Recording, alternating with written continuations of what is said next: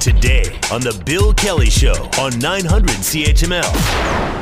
A couple of weeks ago, as we were figuring out what was going to be happening over the Christmas break and heading into 2021, we had Education Minister Stephen Lecce on the program, and I asked him, because there was some speculation at that time, that they may extend the Christmas break for kids. And this is what the minister had to say.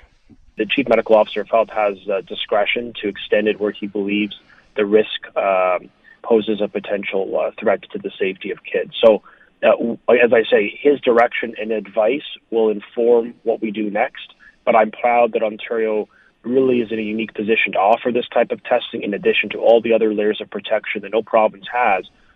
And I don't take for a moment, Bill, that this isn't tough. It's a challenge.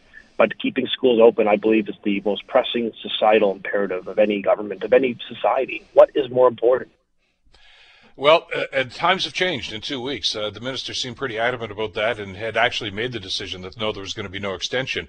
But the numbers continue to go up. Even in Hamilton schools, 10 more cases reported this past Friday, 45 cases in 4 days.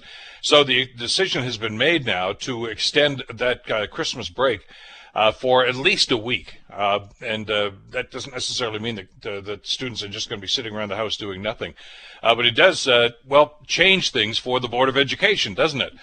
And to that end, we wanted to bring in the chair of the Hamilton Board of Education, Don Danko, the newly elected chair of the Hamilton Board of Education, to talk about exactly what this is going to do and how it's going to impact the students. Don, thank you so much for joining us. Did you anticipate this happening when the rumors were going around last week that it looked like we were going to move into the gray zone? Oh, good morning, Bill, and thanks for having me. I would say last week there was a number of times where the government seemed to be floating that trial balloon that they like to do, where they were hinting at the possibility of going to remote. And I'll be honest, initially we didn't think that was going to be the direction because they were very clear in November when they said, no, we are not extending the He was pretty adamant when I hit him on the show. He was pretty adamant. He said, no, education matters. And he looked at the numbers at that time, and I know you heard this story, and said, well, they're probably safer in school. I'm not going to ask you to get inside his head as to what changed here, but clearly the numbers going up and up and up had some sort of influence over what the chief medical officer had decided to do. Well, and so it's interesting, Bill, that you mentioned that, because right now, the writing's been on the wall. We know where the numbers are going. This is not a surprise. So we knew weeks ago that we were into an exponential growth curve of COVID cases. That means they're going to continue to escalate. So we really wanted to see some leadership here from the ministry. We wanted to see some clear decision-making, some clear direction, because when this happens, when there's ideas floated out, there was some backpedaling last week, now there's some clear suggestions that there will be an announcement today to let us know what's going to happen for the first week of January, even for when Hamilton was going into a lockdown. When you don't have clear direction, that creates a lot of uncertainty and a lot of anxiety, certainly for our board, for our families, for our staff. It creates some complicated situations where we are now going to operationalize getting devices out to families, shifting to remote for January. But I'm sure you know that the school system shut down for the winter break on Friday. So you can imagine how that complicates things unnecessarily. We could have had this decision earlier, and that's the leadership we were really hoping for. Well, the thing that I think gave it away, though, Don, is I think it was on Wednesday or Thursday of last week when Minister Lecce said, listen, when they go for their school break, take your school supplies home with you. Okay, red flag. Why would he even suggest that unless this was imminent? Well, yes, and we spent the latter half of last week trying to clarify for families what did that mean, because it was out in the media. There was a suggestion that, well, this might mean an extended break. Families are wondering, do I need to plan for this? Staff are wondering, do I need to plan for this? So as a board, of course, we have a plan to go to remote, and there was an extensive amount of work done last week to make sure that we could pivot in January if needed. But with the media coverage, it really wasn't clear. It was a hint. It was a suggestion, but not clear direction. And really, that's what we need when the ministry and and the government are making decisions right now, we need clarity. I have to say that our board has really stepped up to lead through the pandemic, and through this fall, it's been a tough fall, but we advocated for a staggered start and really had to push to get that, to have a smooth transition for staff and students into schools. We set our mask policy for K to 12 when they had only set one for 4 to 12. And I think that's one of the reasons that we've been doing as well as we have in schools. We allocated $9 million to reduce class sizes, and we just received some additional funding from the ministry recently, and we appreciate that. But it was a little too little and a little too late, because we still had to have this massive reorganization despite the money that we invested as a board, because the ministry didn't step up and recognize the challenges our systems were facing. So this is a time where we really need some clear direction. We need them not to be communicating through the media, but to people, to boards. It's unfortunate when organizations hear from the media what the next steps are going to be. Well, I can understand the frustration, and if from your standpoint, both as the chair and as a trustee, but also as a parent. I mean, you and your husband are working people. You just can't say, "Oh, I'll take the week off. Don't worry about it."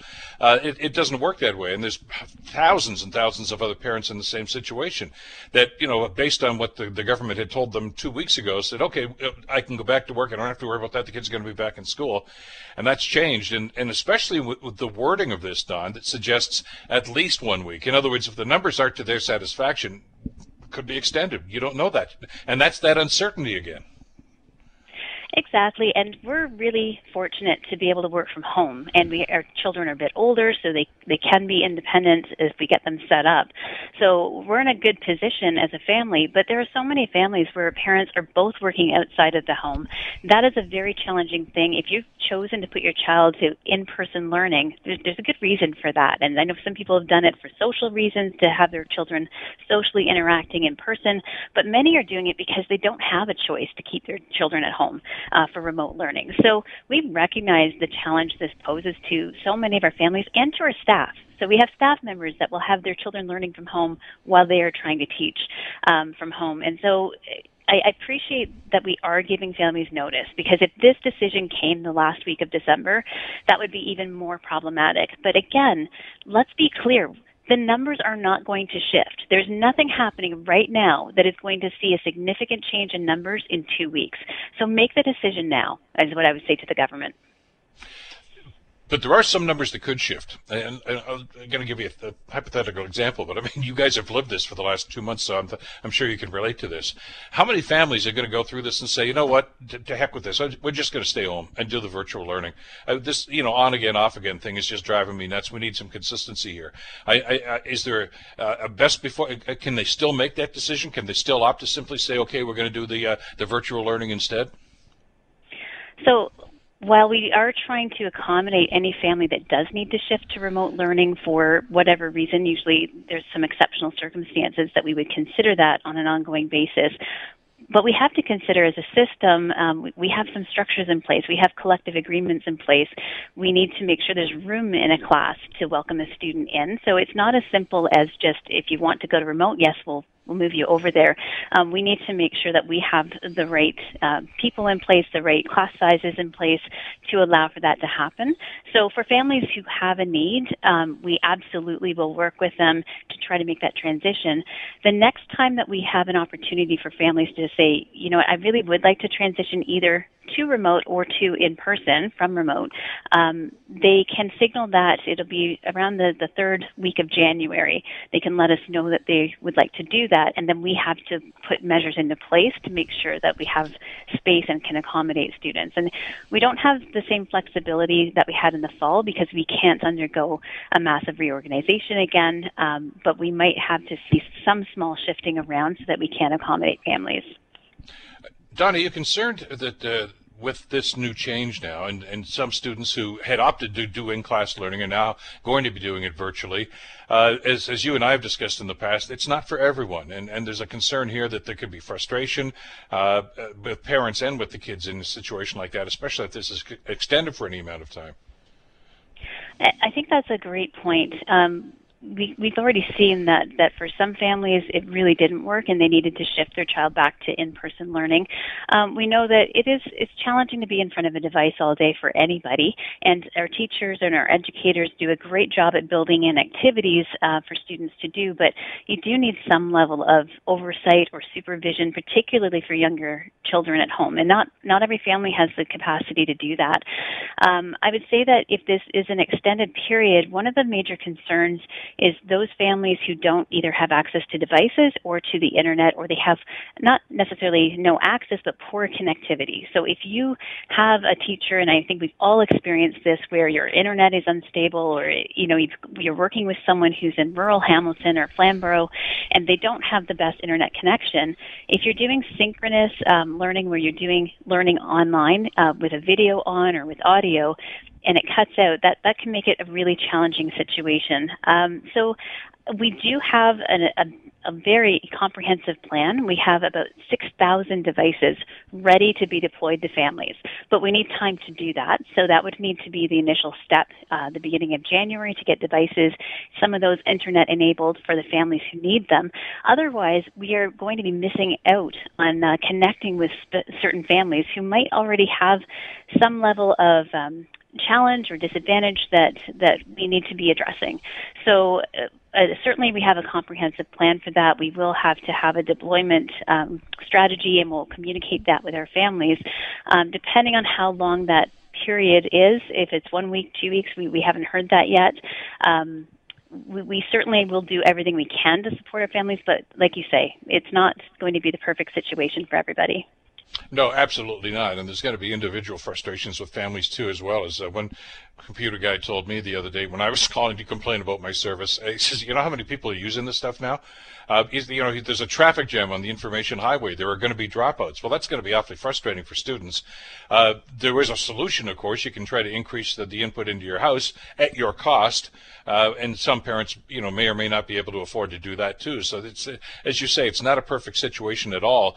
And this indecision about how long this is going to be. And to that point, I wanted to ask you, do you have any clarity on what's going on with secondary school students, especially in in-class learning? Of course, they're going to remain closed for the entire 28-day period, but does that mean virtual learning is going to occur? And is it going to impact them for all 28 days, or just the extended week that they were talking about? So at this point, waiting for additional clarity on that as well. Like at this point, there hasn't been a firm, clear communication to board staff. We are waiting for the announcement today, just like everybody else, and apparently we're going to hear it the same time as everybody else. And that has been the trend. That has been what this government has done. They often communicate with organizations that are impacted after the fact. So we will wait to hear what the direction is. For our secondary students, they are already engaging primarily online, in online learning or remote learning. They spend, a morning every other day in person in class. So I think the shift for secondary students will not be as challenging. I will add the caveat that this has been a very challenging year for our secondary students. This is not the high school experience that many of them have expected if they're new to high school, and certainly it's been a challenge for students who have already experienced high school. So we are well positioned. All of our students in high school have a one-to-one device already, so we don't need to worry about deploying devices. Our teachers have already been teaching virtually in the afternoons. So I think that transition will be easier, and again, we'll look for direction on how long a period that might be. But again, it's got to be awfully frustrating for you to be watching the press conferences just like we are, and because it's one thing for somebody like me to listen to this. I have to report about it, and I'm going to talk about it. You've got to plan policy on it. Well, and that's just it. And I would imagine the ministry might say that they've signaled since the summer we need to be prepared to move between different models of learning at any time. So at any time we have the opportunity, or we might be directed to move to an adaptive day for elementary, so that would be every other day, so that we could have smaller class sizes, or we could go right into remote learning. It's interesting, we haven't actually leveraged that adaptive day model where we would have students half the class every other day in elementary, and we are just looking to go into remote. But as much as we have the plans in place, depending on when they're deployed, so following a break, that's a different things need to be considered for operationalizing that, for communicating with families, versus if this happened while we were in session. Are you concerned about the impact this could have on special needs students? Absolutely, and that is one of our groups. So we know we have a number of different students that have additional challenges if we have to shift to remote learning. And so special education students with additional needs, they need additional supervision, they need additional support, they need more one-on-one interaction. That is more challenging to provide. Now, we have had our special education team developing different strategies and supports for spec ed students, but again, when you take the entire system and say, well, now we're going to move you to remote, you can imagine there are going to be some challenges with filling all of the gaps there. Absolutely. Well, I guess we'll just have to wait and see what they say later on today, and as you've been doing for the last little while, just respond to it. Dawn, as always, thanks so much for this. Good luck with this, and I'm sure we'll stay in touch over the next few days. Thank you. And Bill, if I can just remind people, please, please, please, do what you need to do to keep one another safe. We are all part of this. We are all part of the solution. Over the holidays, you need to follow the rules. Everybody have a happy and safe holiday, and thank you so much, Bill. Okay, thank you, Dawn. Dawn Danko, the chair, of course, of the Hamilton Board of Education. The Bill Kelly Show, weekdays from 9 to noon on 900 CHML.